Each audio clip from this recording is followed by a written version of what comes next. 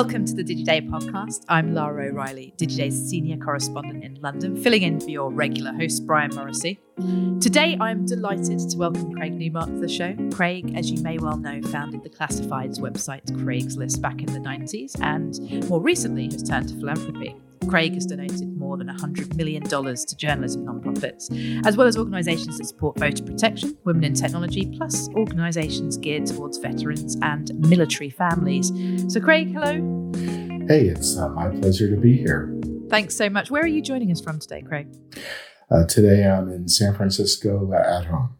Lovely stuff. So one thing I wanted to understand, the list of media organisations you've donated to is vast, and some of the recent recipients, if I'm right, the Wikimedia Foundation, the Markup, the 19th, the American Press Institute. How do you go about deciding which organizations to support? Well, I started with some really good advice from some people I've met over the past decade who are seriously doing good, trustworthy journalism and also discussing the ethics around all that. So I started working with them, started looking outside that small group, trying to find people who are good at their job, who are good at telling stories, who are good at telling stories in a trustworthy manner. And I just branched out from there. Beyond that, then, I started looking at what are some of the serious problems in journalism, like information warfare, disinformation. And I'm trying to find people who are really good at this. Then I try to help. And then the hardest part of all is for me to get out of the way. I mean, so how does it work? Because you say that quite a lot. Your remit is about kind of giving the support you can, but then taking a back seat. And I assume that means that you don't kind of try to influence any coverage. Well, I don't really know journalism, not the way that a professional journalist does. So if you really don't know what you're doing, sometimes you back off. What I do know is that we need people talking about the good work that they're doing. So I encourage people to get the word out relentlessly. And I get people also to talk to each other. Because sometimes people doing good work in the same field, sometimes they may view each other as frenemies. And I put a lot of energy into getting people to talk with each other. I did so today in two related areas. One has to do with counter-harassment work. For example, harassment online is a really big problem. Harassment of women journalists is an enormous problem, and it's gotten very vicious in the last 3 months towards the U.S. election. So I've reminded the team that I'm working with that we need to work faster, getting more people together, and to get loud about it, and to try to work on some means by which people can work with each other to let harasser types know that that's no longer okay. I'm working with other areas too, like cybersecurity, which for me is part of overall information warfare. And I'm telling a group of people working on the safety of Internet of Things, I'm suggesting that people talk to each other, work faster, and get louder because they need to talk about it. So your support isn't just financial, it's your network that you've built. I have built a network of networks in any specific area. When I have the network built or in the process of being built, I'll turn it over to other people who are involved. For example, people who know journalism, people who know cybersecurity, people who know countering harassment. The idea is that I know enough to have a conversation with people doing the work, but there's no substitute for me. No substitute for people who really know what they're doing. So I help with cash. I help with some influence. I help by nagging people to talk to each other and to talk to the public. And the worst thing I do ever, probably, is trying too hard to be funny. Have the frenemies got better at talking to each other, as you say, as some of these issues have really been exacerbated over the last few months? It is getting better because the people I work with know that while there's some competition for influence, attention, and funding, that particularly this year, this is an all-hands-on-deck emergency.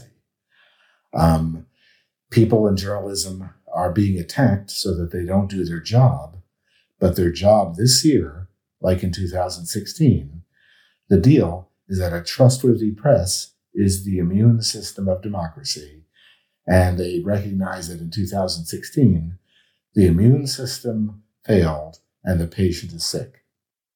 Mm-hmm. And I've noticed just a kind of cursory glance at the companies that you have donated to, and also some of the boards that you sit on, mostly are kind of US based, and you've been talking a lot about the 2016 and the upcoming 2020 election. Would you consider supporting kind of international operations too, those who aren't based here? I already am supporting some international groups focusing mostly on journalism, like the International Journalism Festival, normally held each year in Perugia, Italy. There's a couple of the international journalism groups focusing on women, like the International Women's Media Foundation, which leads the counter-harassment effort. There are some others. I talk to people in the UK, but right now the US is under attack by our foreign adversaries and their domestic allies, much like is happening in the UK and other European cities. And sometimes you have to clean up at home before you can help elsewhere. Mm-hmm. And so what are your kind of big concerns going into the election in November? I mean, clearly, as I mentioned at the top, you're supporting organisations that support kind of voter protection. Do you have concerns about how the election will also be covered, how US citizens will receive their news? We saw what happened in 2016 with misinformation. And I guess just generally, the twists and turns over the next few months, especially with a current administration that's very adversarial towards the press and sometimes the facts. Well, there are two big areas of concern right now. One is that we have to ensure that voting mechanisms are in place. And that means vote by mail, whether you call it absentee voting or vote by mail. That needs to be a thing, particularly in the time of the pandemic. But in general, for a lot of people, getting to a polling place where the lines may be very long, well, we need good vote by mail, and we need good vote in person, which means enlisting a lot of younger poll workers. So that's one focus. The other area is in disinformation. Our foreign adversaries and the people in America who are helping our foreign adversaries, they're doing things like conducting active disinformation warfare, particularly disinformation regarding voting by mail. And so I'm working with people in journalism, people who are the experts in voting. I'm helping them fight back and to take the battle to the enemy. So I want to talk about Craigslist in a moment as well, but before we get on to that, just keeping on the topic of media, I mean, you've been described as both kind of a newspaper villain and a new kind of friend to journalism, and yet you were a programmer by trade. What was it that kind of drew you to that side, to this sector? I mean, did you ever have aspirations of becoming a journalist? Why is journalism so important to you in particular? Well, in 1970, my high school U.S. history and civics teacher taught us about the importance of a free press. A trustworthy press is the immune system of democracy. That's where that comes from. In 2006, I stumbled onto a meeting at the Aspen Institute, which had to do with the role of the press and new technologies in preserving the American democracy. I started thinking about it, getting to meet people who started to educate me in journalism. And then I just learned more and more was starting to ramp up support for journalism in, let's say, the 2015 area. Then in 2016, I saw how badly things went. I started getting more and more help, and I found people who wanted to restore, promote, and accelerate trustworthy journalism. And that's what I've been doing. As for the Craigslist effect, economists and industry analysts approached me. They showed me the actual numbers showing that the decline in newspaper revenues started with the introduction of TV news in the 50s, just about when I was born. Now, I don't think there's any connection between my birth and the decline of that revenue. And my instincts tell me Craigslist must have had some effect, but the economists can't find one. I mean, when did you realize that the monetization, we should come to the founding story actually, really. So kind of 1995, mid-90s in San Francisco, you started an email list to your friends listing all the kind of local events and just got bigger and bigger and bigger. When did you kind of realize you had an actual company on your hands? In 98, when we were trying to run on a volunteer basis, some of the people paying for job postings cornered me over some rather good lunch. And they told me things weren't working on a volunteer basis, that for the thing to survive, it had to become a real company. I could see that was the truth. And I had to make one big decision. Bankers and venture capitalists wanted to throw huge amounts of money at me, like billions, to do the usual Silicon Valley thing. But in the Sunday school, Mr. and Mrs. Levin taught me, among other things, that you want to know when enough is enough. And so I decided, as I made Craigslist into a company, that we would minimally monetize. That felt like the right thing to do. Not the altruistic thing, just the right thing to do along the lines of knowing when enough is enough. And I'm pretty pleased with that decision. It's worked out pretty well, and our new CEO, Jim Buckmaster, maintained that tradition. The second huge revelation, along with the monetization decision, is that within a year, I realized that as a manager, I suck. And so I hired Jim in that role. I went into full-time customer service. Although in the last 5 years, I realized nobody there needs me, and I've retired. Coming back to what you were saying before about kind of TV news being a bigger contributor to newspapers' decline. I mean, it's probably important just to address the kind of the newspaper villain character that has been made. I mean, when did you realize that what the effect of the monetization of your business could have on the news industry, however big? Or had the horse already bolted by the time you had kind of realized that? Well, it started to occur to me, let's say, I don't know, it could be in the 2000s. And I thought that there might be some effect. But over the last 5 years, economists and industry analysts like Ken Doctor or Thomas Bechtel or Jeremy Littau, out of the blue, did the analyses, showed me the charts, and it shows newspaper revenue declining starting in the early 50s. It went down more precipitously in 2008 and 2009 when the big guys started getting things done. And that's about it. I asked them to show me what blip I could see due to Craigslist, and they couldn't show me one.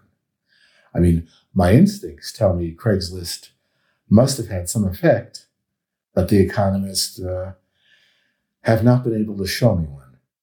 I mean, over the years, Craigslist had some kind of documented issues as well with kind of criminals using the site to go about their illegal business, and some of it was kind of truly horrific. And I know you handed over the reins a long, long time ago. But what were your kind of beyond realizing that maybe management wasn't your thing?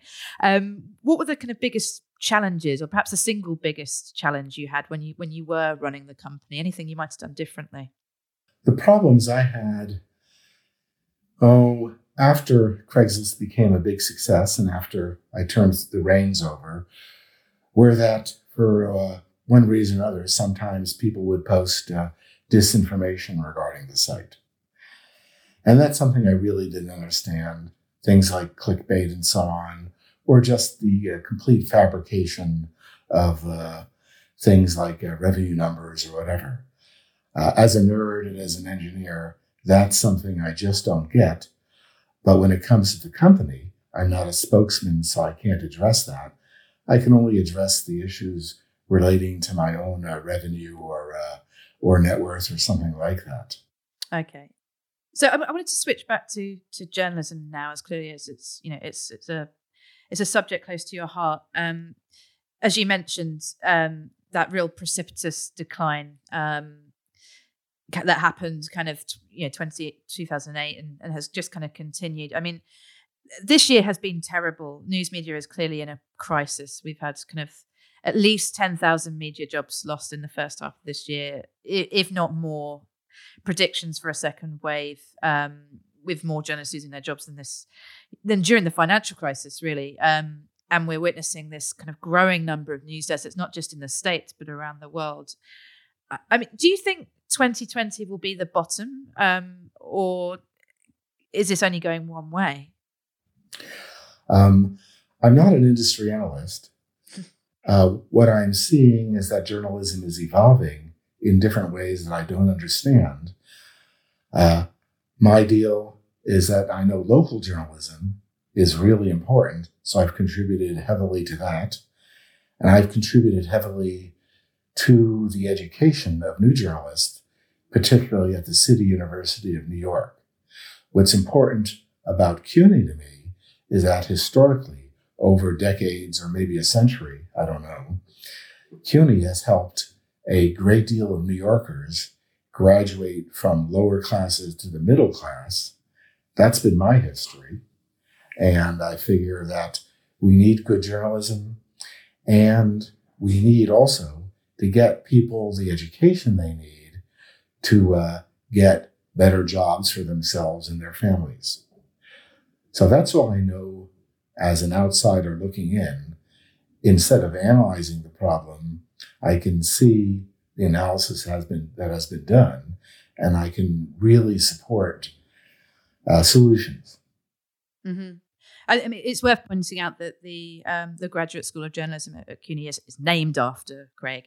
I mean, that's an interesting point, because I remember I was at journalism school during the last financial crisis, and like many journalism courses, we used to have visiting journalists deliver guest lectures, and I can't count the number of times when they kind of joked, that people were asking advice for, how do I break into journalism? And the journalist would reply, don't.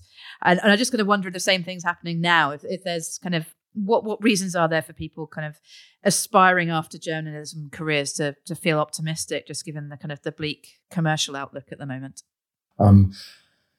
I guess in my case, it's a naive faith that we will see a renewal of journalism, because the journalists that want to practice in a trustworthy way, I think, will thrive, because I think we all crave news that we can trust.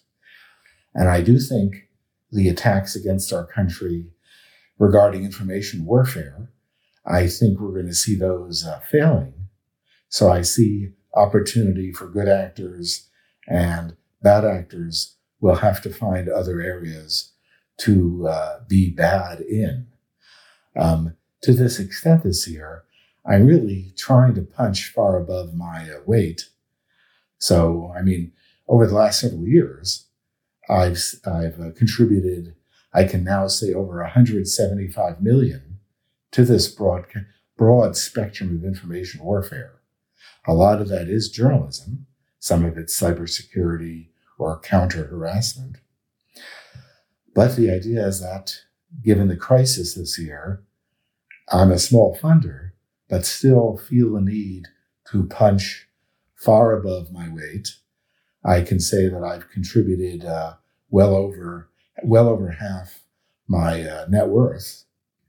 And I guess I don't know how to lead, really, but I can lead by example. And maybe that counts. That's interesting, because there's a lot out there on the internet of estimating your potential net worth, and I mean, clearly it's a subject of interest in the media industry, because people are looking to you for support and donations. So, so if I'm doing the math, I'm looking at just under 400. But I guess you've given it away. So yeah, if someone's looking for accurate reports on any revenue to do with me, they're not going to find it, because the only stuff that's there has been fabricated. However, it is true that, again, I've given away more than half already. And, you just can't rely on any other reporting of that. I might enjoy thinking of myself as a billionaire, but no one needs $1 billion except maybe to give away. Mm-hmm. And remember my Sunday school teachers, you need to know when enough is enough. Indeed. And so back to kind of optimism then. I mean, I guess the other thing as well is not just about kind of protection of journalists, but also from a commercial point of view, is perhaps not relying on the same old kind of advertising models that we have done for the past couple of decades, at least online. You were an early pioneer of internet advertising. I wonder what you make of the state of kind of data-driven advertising on the web now. I'm not fond of advertisements personally. I like to skip them. Forgive me, because most aren't meaningful for me. What I want to see a lot more is sponsorship models, membership models, philanthropically based models. NPR is very good in that regards. So is Consumer Reports. The idea is that I want a range of options. I want people to be able to pay for news or any entertainment via advertising. I also want sponsorships models, again, philanthropy. I want all the above, and I think this hybrid will succeed and thrive indefinitely. Mm-hmm. However, again, I want the option if I want to pay or skip. My preference right now is to pay for publications, and I already pay, depending on how you count, for 20 or so if I include both news and entertainment. Okay. Which ones, out of interest? In terms of news publications, and I'm going to forget important ones, but Washington Sorry, Post. I put you on the spot. Yeah.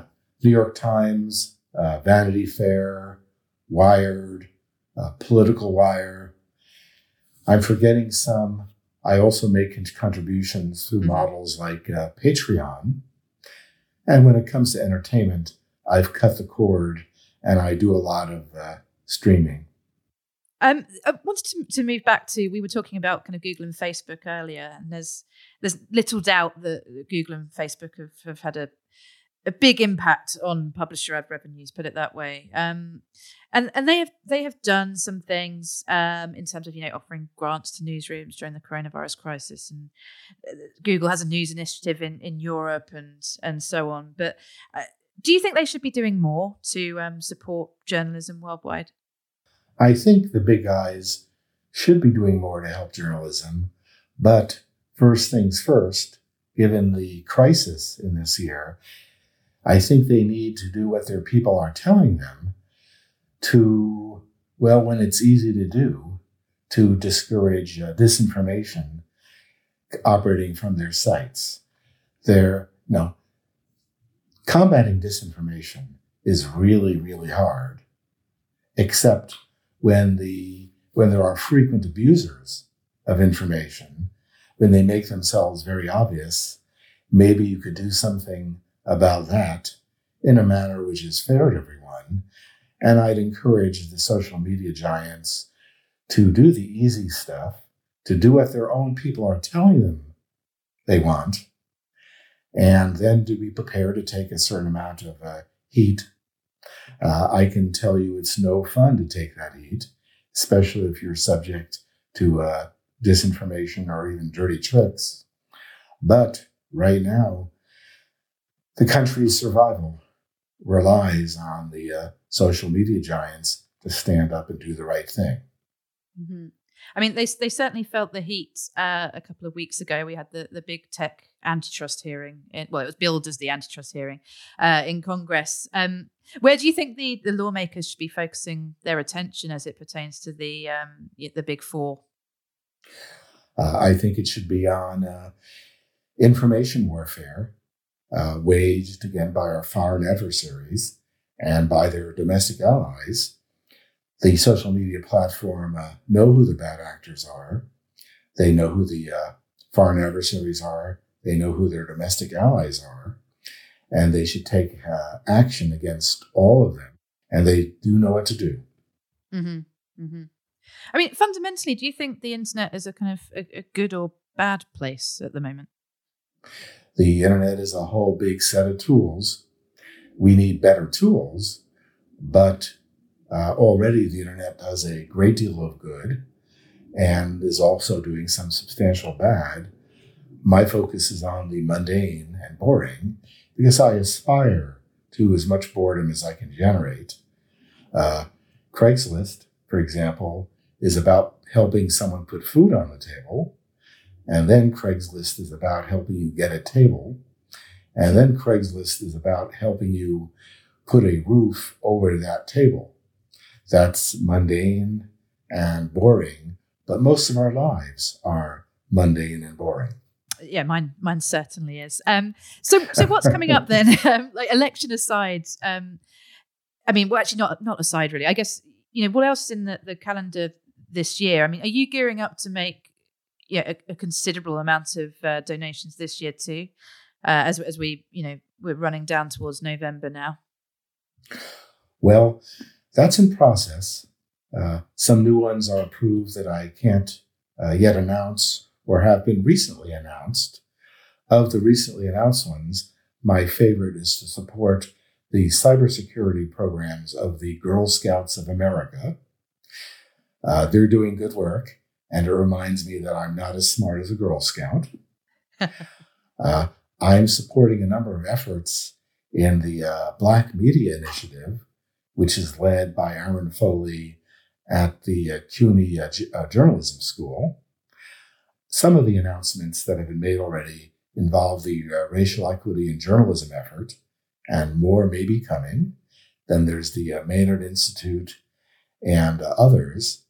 In the near term, I'll be announcing a major contribution involving journalism school at a historically Black university.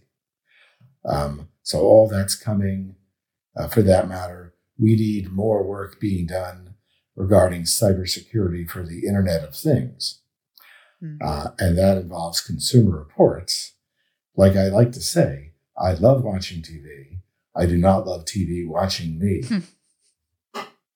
Certainly, yeah. We don't want to go down the Minority Report route. And then, in terms of in the media space in particular, news space in particular, do you have anything cooking there?